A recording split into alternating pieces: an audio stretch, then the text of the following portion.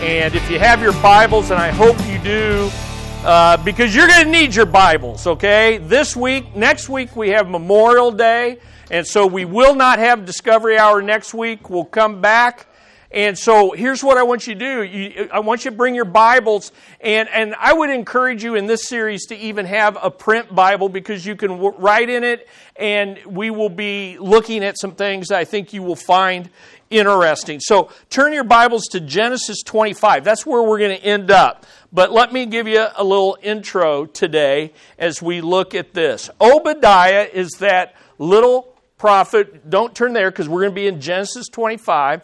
But it's the shortest book in the Old Testament, as we've said, and it's really unique in one specific way, all right? And you have this in your notes.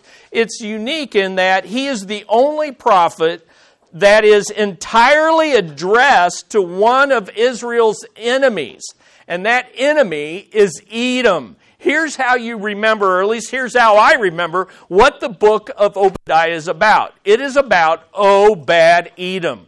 So Obadiah, Obed-Edom. You like that? Yeah, it's good. So throughout the Bible, here's the thing. When you come to the book of Obadiah, throughout the Bible, God assumes three things, and they're pretty big assumptions on His part. One, that we read the Bible. One, that we read it repeatedly. And three, that we remember it. And the way you remember it is by reading it repeatedly, okay? And so when you come into a book of Obadiah, he is assuming that you know all about the history of the nation of Obadiah. And I'm not saying that we don't read the Bible, but we need a refresher course on what is the background of Edom. And so we're going to look at that because if you just listen to in the book of Obadiah, in those 21 verses, here's how God has Obadiah the prophet refer to Edom. It's referred as Edom only 2 times. It's referred to as Esau 1 time, the mountain of Esau 4 times, Oteman, which is a major city in Edom, 1 time, and the house of Esau, or the descendants of Esau, 2 times. In contrast to the house of Jacob. And in fact, even in verse 3 of Obadiah, there's a reference to you hide in the cleft of the rocks, and the Hebrew word for rock sounds like Selah, which was the capital of Edom. And it now exists today in the ruins of the city of Petra. How many of you ever heard of Petra? Okay, it's a tourist trap now because it's an abandoned site because the prophecy of Obadiah was fulfilled and Edom has been cut off. But today, what I want us to do is look at the bitter roots of this family feud, this sibling rivalry between Esau, the father of Edom, and Jacob, the descendant of Abraham, and ultimately the man who became named Israel. So, very fitting to have this child crying as we're going to look at the battle of the bulge here in a moment. And so this is very good. This will fit. So here's what I want to do. Today we're going to look at the man Esau, and next week, or in 2 weeks, we're going to look at the nation Edom. So here's what I want you to see. Edom's forefather of the flesh is Esau. Physically, the forefather of Edom is Esau, and the forefather of Israel is Jacob. Therefore, in the little book of Obadiah, it's Esau versus Edom, Esau versus Jacob, which also means Edom versus Israel. So here's you want to realize, and I'll get this mixed up, and you will too. Esau's the man, Edom's the nation, and Obadiah is about Obed-Edom, okay? Now, you're there in Genesis 25. Let's look at the physical forefather of Edom. Let's look at the birth of Esau. Look at verse 21. Genesis 25, verse 21. Isaac prayed to the Lord on behalf of his wife. So you got Abraham, the father of Israel, father of faith. Abraham had a son Isaac. Isaac had twin boys, Esau and Jacob. Isaac prayed to the Lord on behalf of his wife because she was barren, and the Lord answered him. And Rebekah, his wife, conceived. But the children struggled together within her, and she said, "If it is so, why then am I this way?" And so she went to inquire of the Lord, and the Lord said to her, "Two nations." So even before the boys are born, these are two nations are in your womb. And two peoples will be separated from your body. And one people will be stronger. That will be Esau and his nation Edom. And the older shall serve the younger. And the younger is Jacob, who was the second twin to be born. You only come out one at a time, even if you're twins. And they will serve. So Esau is the firstborn, and he's going to be the stronger, and yet Jacob is going to be the secondborn, and he's going to rule over, which is the opposite of what it should be for the firstborn, even though he's weaker and he's the secondborn. And then, but notice what it says. Verse 30, drop down to verse 30. And Esau said to Jacob, "Please let me have a swallow of that red stuff." We'll see the background of this. "For I am famished." Therefore his name was called Edom. So there's the beginning.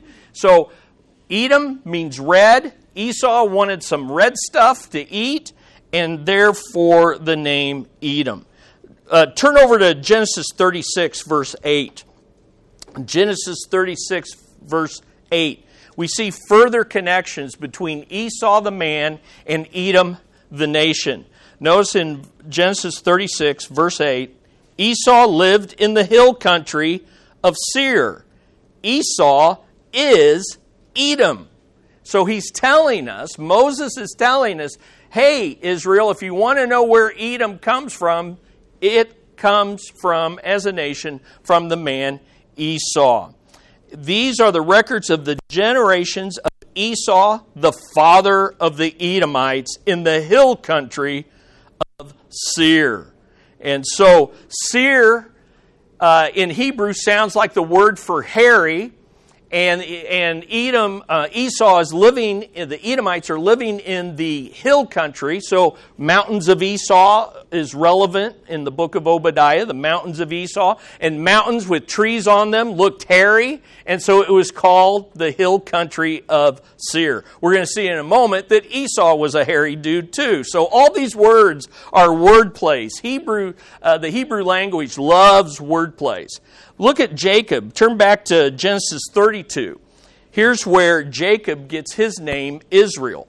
Jacob in Genesis 32, 27 through 28. It's the story of Jacob is wrestling with the angel of the Lord, with God himself, which I think is the pre-incarnate Christ. And here's what it says in verse 27. So he said to him, "What is your name?" Jacob says this. "What is your name?" And he said, that is God. God said this to Jacob. "What is your name?" And he said, "Jacob."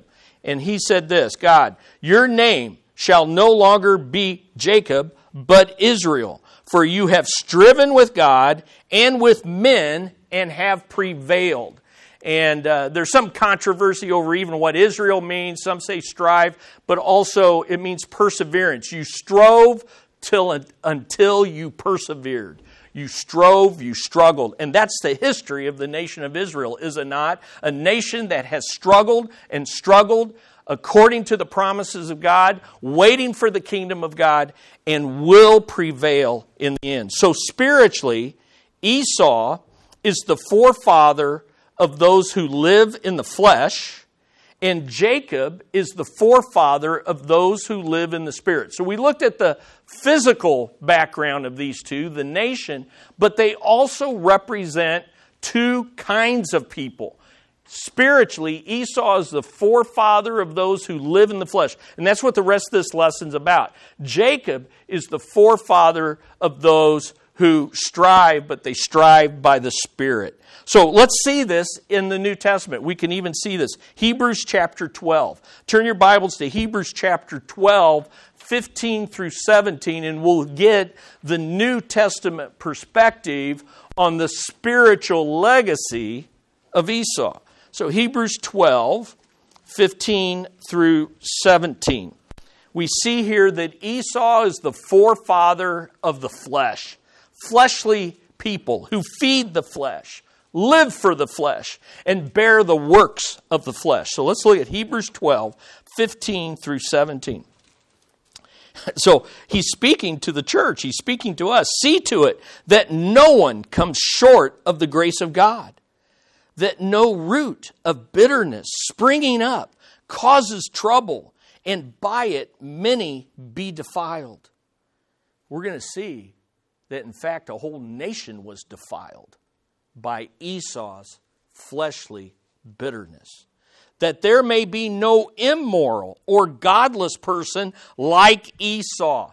Okay, so, it's one thing to have your name in the Scriptures read for centuries. It's another thing to have this be the testimony. Let there be no immoral or ungodly person like Esau who sold his own birthright for a single Happy Meal. Okay, that's not in there, but there you go.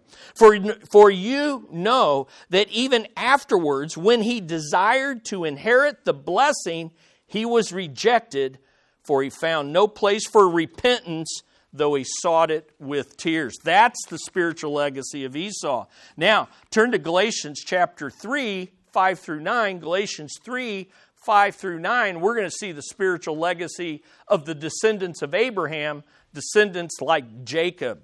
Notice Galatians chapter 3, 5 through 9. Notice what it says.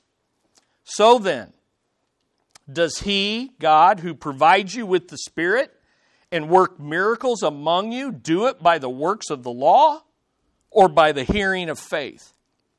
Even so, Abraham, Jacob's grandfather, believed God, and it was reckoned to him as righteousness. Therefore, be sure that it is those who are of faith who are the sons of Abraham. So what you need to understand, these boys are twins. So that means they're both physical descendants of Abraham, Isaac, Jacob, and Esau. But only one of them is a spiritual descendant of Abraham. And that's what counts. Not being a physical Jew, but being a physical and spiritual. And that's good news for us Gentiles who aren't Jews at all. We can be descendants of Abraham via his Spirit, and we can be spiritual descendants. And that's the difference between Esau, physical descendant, no spirit. Jacob, a sinner just like Esau, and we're going to see that today. Yet he received the promise of the Spirit, and therefore ultimately was born again. So notice it says, by the hearing of faith. Even so, Abraham believed God, it was reckoned to him as righteousness. Therefore be sure that it is those who are of faith who are sons of Abraham. The Scripture, foreseeing that God would justify Gentiles, that's where us, by faith, preached the gospel beforehand to Abraham, saying, all the nations will be blessed in you. So then, those who are of faith are blessed with Abraham the believer. And he's pulling in the Abrahamic covenant, I will bless those who bless you. He's leaving off, I will curse those who curse you. And that's why Obed Edom is in trouble, because they are not blessing the covenant people, descendants of Abraham, and therefore they're receiving the curse. Now, there's more that we could read on that, Romans 4, 13 through 16, but you get the idea. There is a physical lineage from Esau to Edom, Jacob to Israel, but there's also a spiritual lineage that we want to see. Today, I want you to understand that you'll never comprehend the book of Obadiah, and you'll never get the animosity between Edom and Israel until you understand the man Esau. So let's look at Edom's family tree.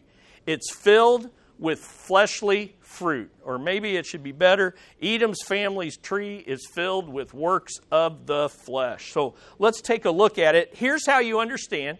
Turn back to Genesis 25. Everything you need to know about Esau is basically nestled in Genesis 25, and I give you the outline.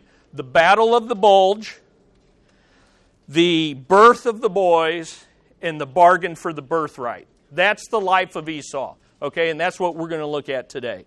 The battle of the bulge, okay? My dad went through that area, so that's fun for me. Okay, so ladies, you can call it the War of the Womb, if you would prefer, if that would be more relevant. Look at Genesis 25, verses 19 through 23. Let's read that again. Now, these are the records of the generations of Isaac, Abraham's son. So father, son, Abraham became the father of Isaac. Isaac was 40 years old when he took Rebekah, the daughter of Bethuel, the Aramean, I did practice that, of Paddan Aram, the sister of Laban, the Aramean, to be his wife. Isaac prayed to the Lord on behalf of his wife. Why? Because she was barren. And the Lord answered him, and Rebekah, his wife, conceived. And we're going to see twins. But the children struggled together within her. So even before they are born, these two brothers are battling. The battle of the bulge, the war in the womb. And they are struggled with her, and she said, if it is so, why then am I this way? So she went to inquire of the Lord. So she's not sure. In those days, they didn't have the sonogram and you put it on social media. There's just something going on in here. And this is not comfortable. All right, ladies? I can't relate. I don't know. I'm relying on you. Shake your head. Yeah, there's action in here. What is wrong? And so instead of going to the sonogram, she went to the Lord, which is a nice idea. And the Lord said to her, well, here's the problem. The battle of the bulge is 2 nations are in your womb. 2 people shall be separated from your body. One people will be stronger than the other. And so there's this wrestling. And the older shall serve the younger. And when her days to be delivered were fulfilled, behold, there were twins in her womb. Okay? And so you got these 2 nations. Now, the spiritual impact of what was going on physically is given to us in Galatians 5:17. Listen to Galatians 5:17. For the flesh sets its desires against the spirit, and the spirit against the flesh. For these are in opposition to one another, so that you may not do the things that you please. So that warring of flesh and spirit that we experience as Christians was actually going on physically in the womb of the mother. So let's look at it. That's the battle of the bulge. Let's look at the birth of the boys. The struggle continues even in the birthing process. Look at verse 24 again down to verse 26.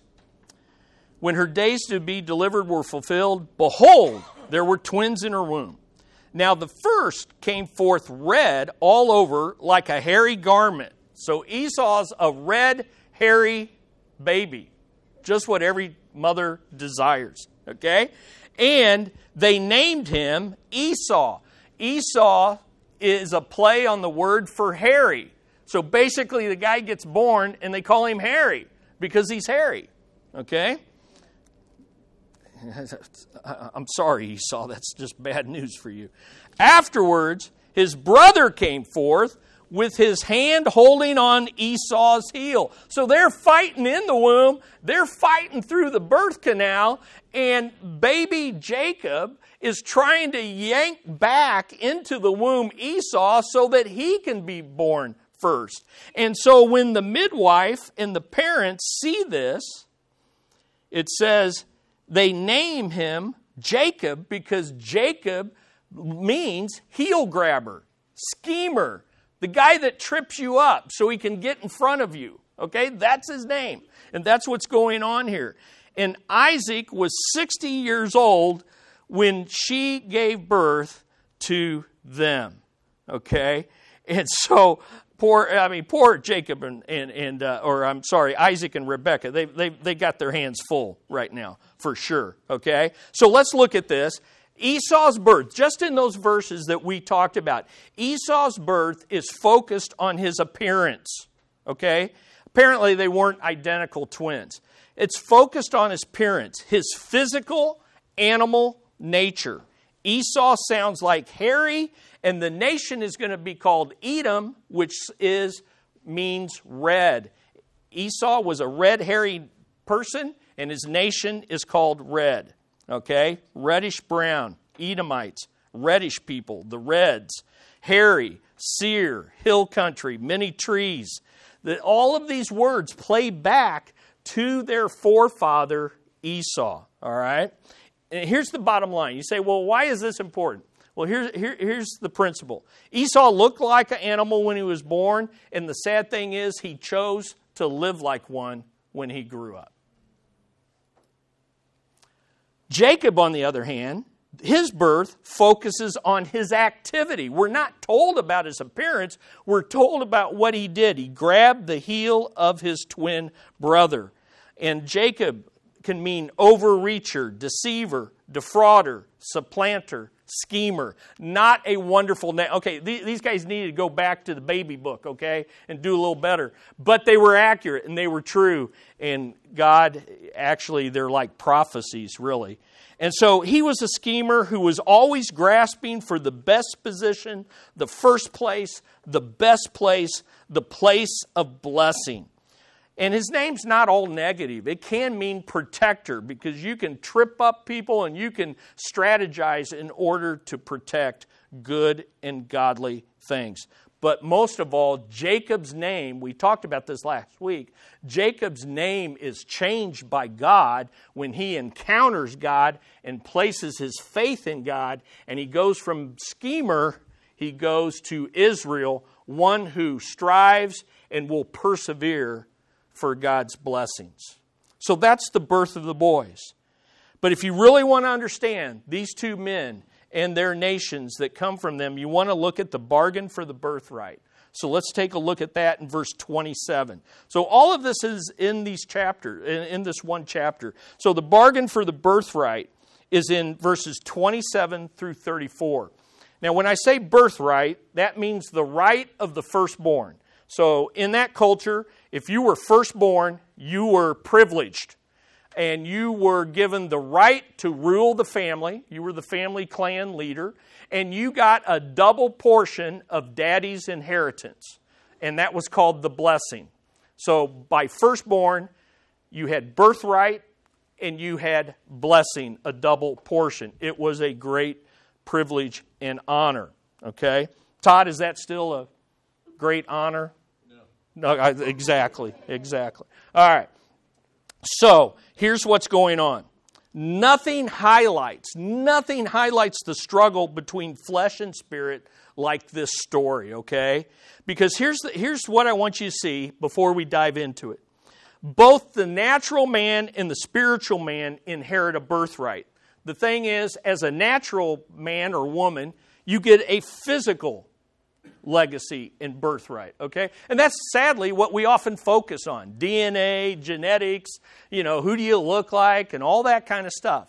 And that's okay. Nothing's wrong with that. But what a greater priority is a spiritual birthright. And the spiritual man or woman only gets that by being born again. Okay? And that's the greater priority. And we talked about that on Mother's Day.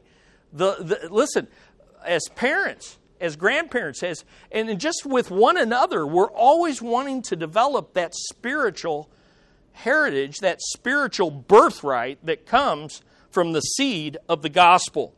So let's look at this story of the bargain for the birthright, and it's going to reveal the fleshly lifestyle of Esau. And we're going to see why his family tree is filled with works of the flesh. So here's what I want you to think.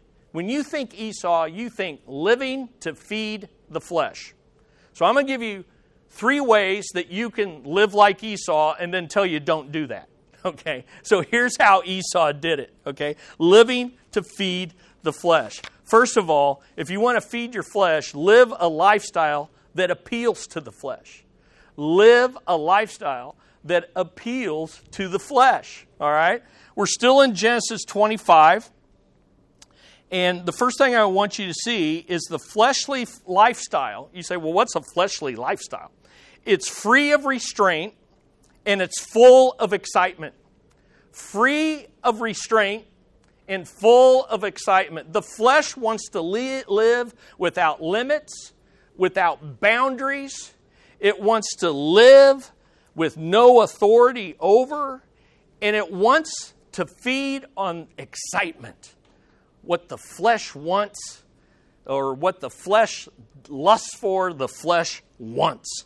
And so we see this in verse 27.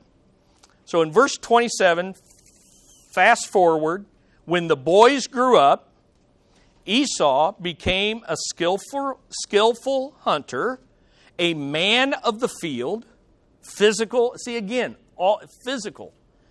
But Jacob was a peaceful man, a complete man, a stable, a secure man, living in tents. Jacob had roots, and Esau was rootless, always roaming the fields. So Esau grew up loving wide open spaces in the great outdoors. Well, what happens out in the outdoors? No boundaries, no responsibility, no limitations, no lines, but also no relationships out there. You're just out there in the wild. He was a wild man who loved to be in the wild. Here's how one Scottish biographer, Christian biography writer, here's how he described it, and I can't improve on it. Listen to this. Esau was full of the manliest interests and occupations and pursuits. He was a man's man. He was a very proverb of courage and endurance and success in the chase. He was the ruggedest, the brawniest, and the shaggiest of all the rugged, brawny, and shaggy creatures of the field and of the forest, among whom he lived and died. Esau had an eye like an eagle. His ear never slept. His foot took the firmest hold of the ground, and his hand was always full both of skill and strength and success. Esau's arrows never missed the mark. He was the pride of all the encampment. As he came home at night with his traps and his snares and his bows and his arrows, and laden to the earth with venison for his father's supper. Burned black with the sun, beaten hard and dry with the wind, a prince of men, a prime favorite both of men and women and children, and with a good word and a good gift from the field for them all. All the time, all body, no soul. All the time, a profane person who failed and fell short of the grace of God. He was a man of the world and the wild. He was a man's man. And he lived that way spiritually. He had a wild abandonment to his sexual desires. He married not one woman, not two women, but both Canaanite women. And then he chose to marry his uncle Ishmael's daughter, bad choice, instead of line of faith through Isaac. He escaped from daily routine and responsibility for the thrill of the kill. And he was constantly searching for that next exciting experience that would satisfy and feed his senses. That's Esau. Jacob's lifestyle was boring by comparison. He lived in tents. He was stable. He had roots. He focused on the family. He was stable due to the unconditional promises of God that he would wrestle with and ultimately accept by faith. He was secure because of the unconditional love of God, knowing that God accepted him as he was. And Jacob was a mess, okay? He wasn't chosen by God because he was better. He was chosen by God's grace, and he responded to that grace by faith. If you looked at their two lifestyles, I think, do I have that? Otter? Yeah, there you go. The two lifestyles. They couldn't be any more different. Insecure, secure. Unfulfilled, fulfilled. Incomplete, complete. Unstable, stable. Short range, I got today I got to go for the kill. I got to satisfy my flesh. Long range, looking towards God's eternal purposes, God's eternal blessings. Pleasure driven, we're going to see that in a moment. Purpose driven, selfish priorities, spiritual priorities. Here's the bottom line. I already read to you, and we looked at Hebrews 12. According to Hebrews 12, Esau's lifestyle could be summed up in two words: immoral and godless. Okay? Immoral, no sexual boundaries or commitments. Godless, no spiritual boundaries or priorities. So, this fleshly lifestyle, free of restraint, full of excitement, the fleshly lifestyle feeds the flesh in all of us. So that fleshly life, all of us have a desire for that, okay? In a physical sense, there's nothing wrong with hunting. This isn't an anti-hunting passage, okay? It's not an anti-outdoors person passage. But our flesh loves that wildness. Our flesh wants to live without limits. Our flesh constantly wants to be satisfied regardless of what God thinks about it, okay? And so look at verse 28. Now Isaac loved Esau because he had a taste for game, okay? So Isaac's like, you're my favorite because you satisfy my fleshly desire for gain. But Rebekah loved Jacob. And boy, I tell you, you want a story of how favoritism in a family by parents will destroy a family, you have it right here. And this was driven by Isaac's, most of all, fleshly desire that he nurtured in his son. I want some venison. Go get me some venison. I want to hunt some venison. Dad likes venison. And you have all this going on. Isaac's favoritism toward Esau reinforced his natural bent to be a man of the world. Now here's the thing. Esau slowly began to lose his spiritual sensitivity, his spiritual values, and his spiritual priorities. Parents, you pass on your priorities. And ultimately, they have to choose, and you're not responsible for that. But be careful what you nurture. Be careful what you nurture. Are you nurturing the values of the world, or are you nurturing the values of the Spirit? And are you honest about your own fleshly desires so that your son or daughter is aware, hey, mom, dad has made mistakes, they have sinned, they have repented, and the better way to go is to follow the values of God. Isaac loved his son for what he did. You're a great hunter. Good. Isaac loved his son for the satisfaction of his own flesh. I like you hunting because I like eating what you kill. And Isaac's love was a selfish love that taught his son to love that which pleased the flesh. And we know from the Scriptures that which pleases the flesh is the lust of the eyes, the lust of the flesh, and the pride of life. That's Esau. Lust of the eyes. We're going to see in a moment. He sees some red chili bean soup, and he's like, I want that red stuff. And the flesh says, I'm hungry, I must be satisfied. And his pride in his ability says, I can set aside the blessings of God for later because I have the ability to overcome. I'm a mighty hunter. So let's take a look at it. Not only does the fleshly person live a lifestyle that appeals to the flesh, but secondly, they live for instant gratification of fleshly appetites. So when you begin a lifestyle that appeals to the flesh, you have now set yourself on a course that longs for instant gratification. Because the flesh doesn't wait. The flesh waits for nothing. The flesh says, I hunger, therefore I eat. The flesh says, I lust, therefore I pursue sexual release. The flesh says, I'm an isolationist, so I will stay separate from people. The flesh says, I'm an extrovert, therefore I'm always up for the party. I'm always going to, these are my pursuits, is to satisfy myself. And it can be intellectual things. It can be books. Kim's always accusing me of biblical or book idolatry. I don't know where she gets that. Where does she get that going? I have no idea. So you can lust for, which I don't, Kim, by the way. You can lust for all sorts of things that feed the flesh. And I do have to restrain. I'm serious, it is. You can shop online.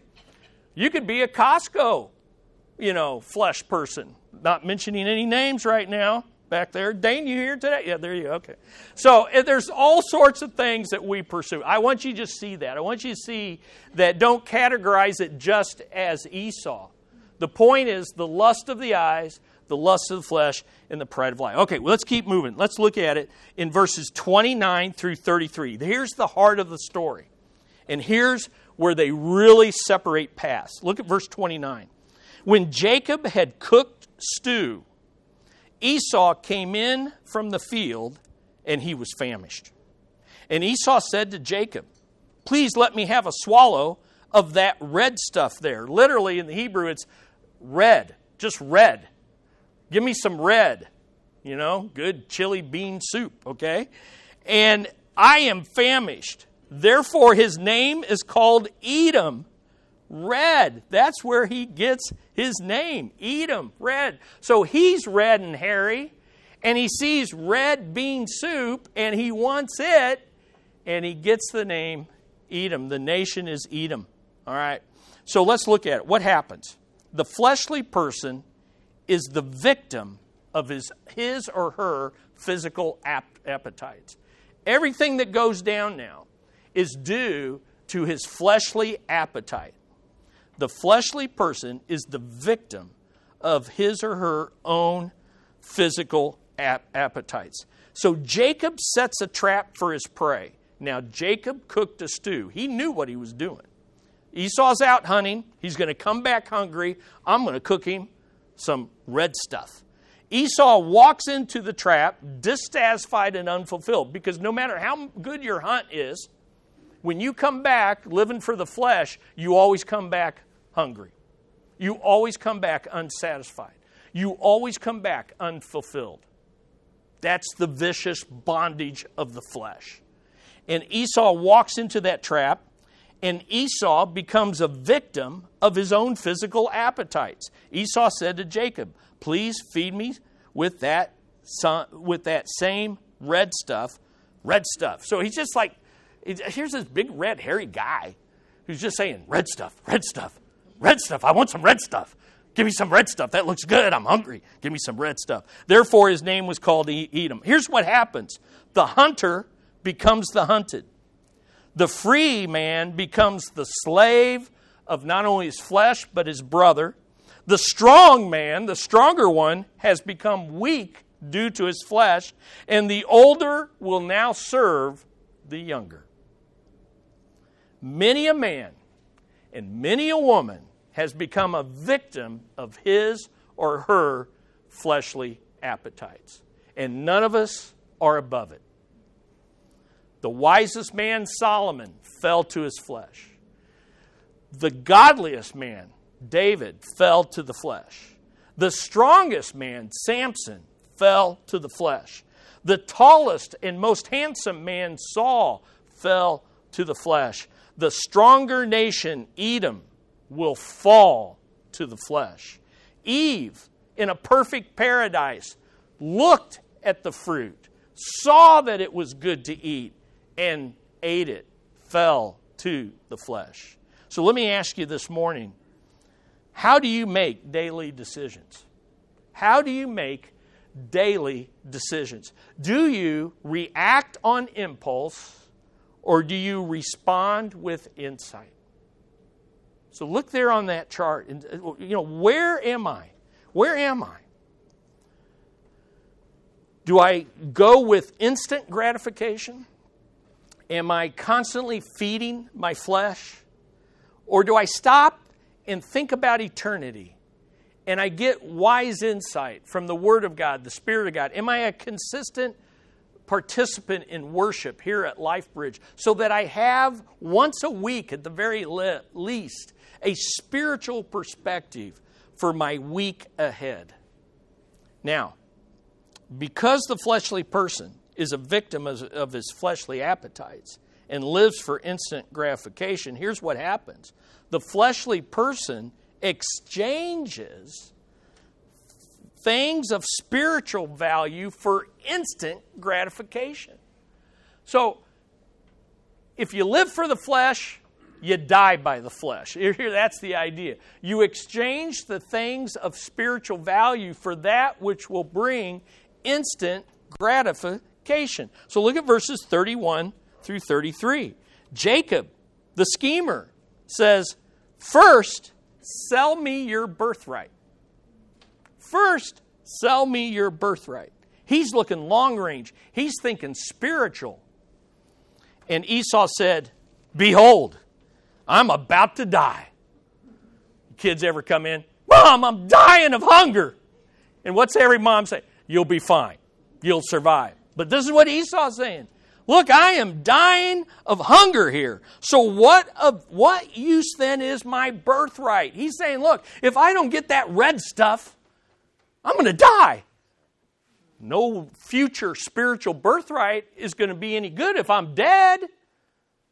Well, first of all, this is irrational, this is immature, and this is untrue. Esau didn't care. He lived for the moment. He needed the red stuff. And he sold it.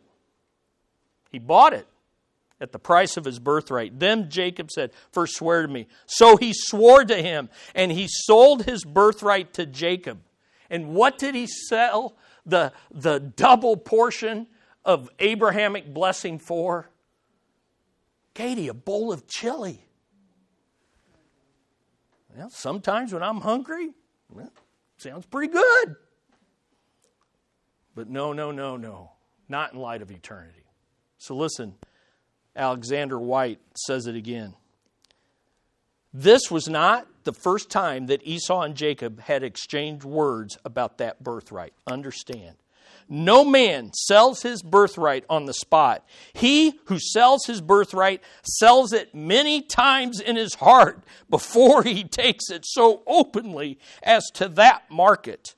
He belittles it. He despises it. He cheapens it at any rate to himself long before he sells it so cheaply to another.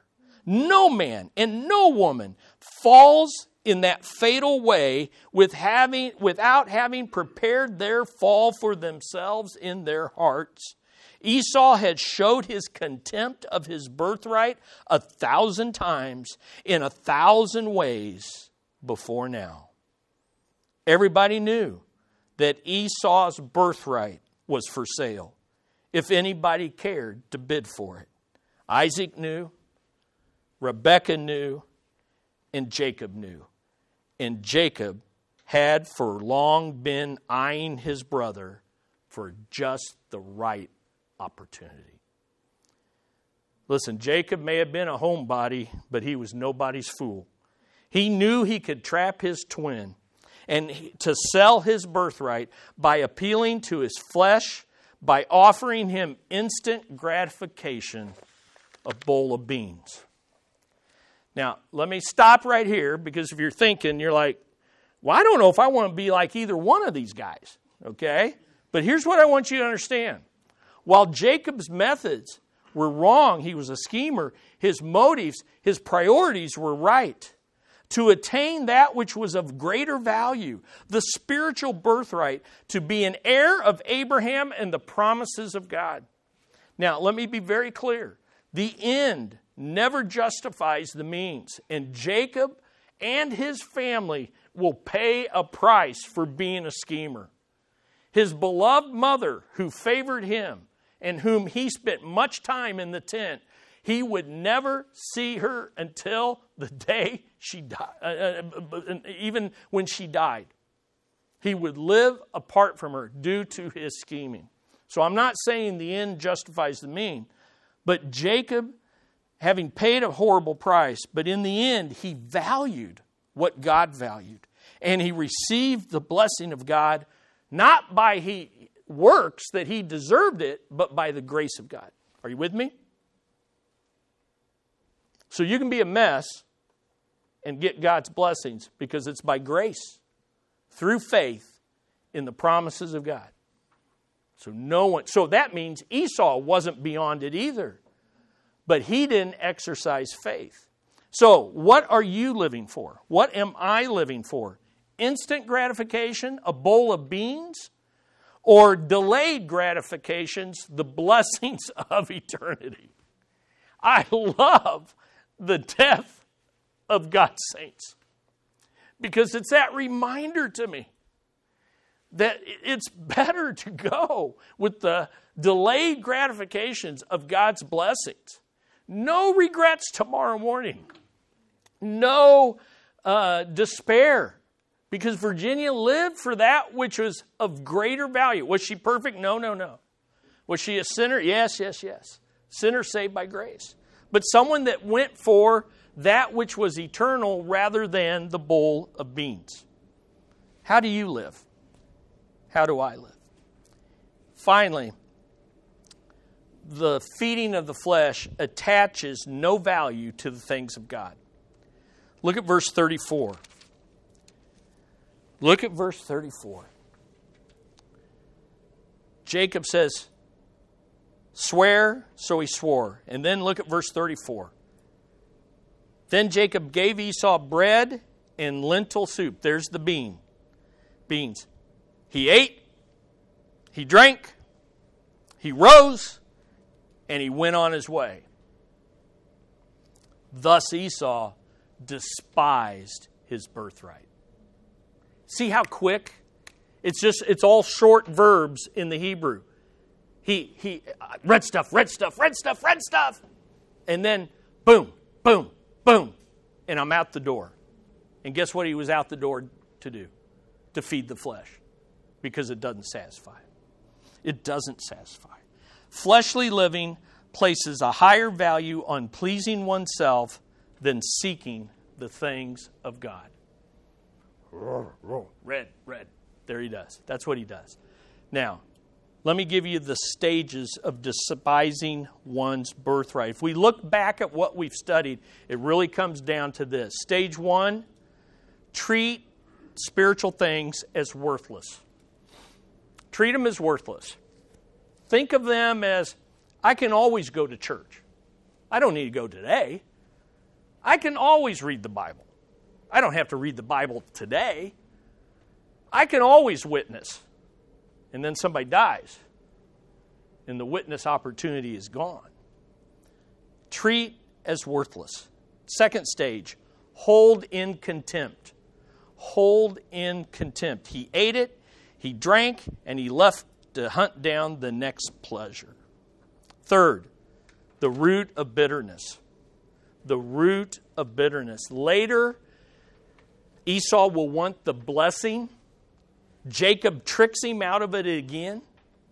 And all of a sudden, Jacob realized, because we all come to that point, often on our deathbed, where we realize, oh my gosh, I have made a bad trade in life. I have made a bad deal in life. And Esau wept and he sought repentance, and the time for repentance was gone. Why? Because he had fleshly repentance. It was regret. It wasn't repentance. It was, oh, I'm sorry for what I lost, not for what I did. Oh, I'm sorry for what I won't get. He didn't repent for what he wouldn't do. The root of bitterness. We're warned about that in Hebrews. And then the fourth stage is the legacy of fleshly works. The legacy of fleshly works. Therefore, his name was called Edom. He left a nation that despised the people and the things of God. That's why in Obadiah 2, the second verse of the verse, it says, behold, here's what God says, behold, I will make you small among the nations. you are greatly despised. The book of Obadiah is all about reap what you sow judgment. And so Esau, thousands of years earlier, rejected and despised the things of God. And ultimately, the nation that came from his loins is going to be despised and cut off by God. Is it any wonder that this nation is called Esau by Obadiah? Is it any wonder that it's called the mountains of Esau and Seir, the hairy ones? So here's what I want you to see this morning. We should all probably take some time to look at this chart and to think through, where are we? Where are we in our lives? What is our spiritual birthright and what is the trade-off? What's my bowl of beans? What's your bowl of beans? It may be a literal bowl of beans. It was for Esau. But what is your bowl of beans that you're willing to trade the blessings of God for? Here's the good news. It says, read Isaiah 53. Here's the good news. Jesus is our sinless sacrifice so that we don't have to be an Esau. Here's the good news. Christ became a curse for us. Christ was crucified for us. And if you are in Christ Jesus, your flesh has been crucified. Your Esau has been crucified. And therefore, you have received the gift of the Spirit as a free gift by faith. And you can walk in the Spirit. And if you walk in the Spirit, God promises you will not satisfy and do the works of the flesh. Isn't that good? So, basically, you're either an Esau or a Jacob. Both needed the grace of God, but only one repented and placed his faith in the promises in the person of the coming Messiah. Isn't that good? Sobering. What's your bowl of beans? Let's pray. Father, we come, and it is humbling, and that's what the book of Obadiah is about. The flesh hates a lesson like this. The flesh wants to avoid hearing this lesson. My flesh wants to avoid it. But Lord, may your Spirit pierce our hearts. May we see the eternal blessing, the eternal benefit of living by your Spirit and not by our flesh. Lord, raise up a tribe of men and women who are of the house of Jacob, the house of Israel, who put their faith in the Son of God and live by the Spirit of God for the glory of the Father of God. In Jesus' name we pray. Amen.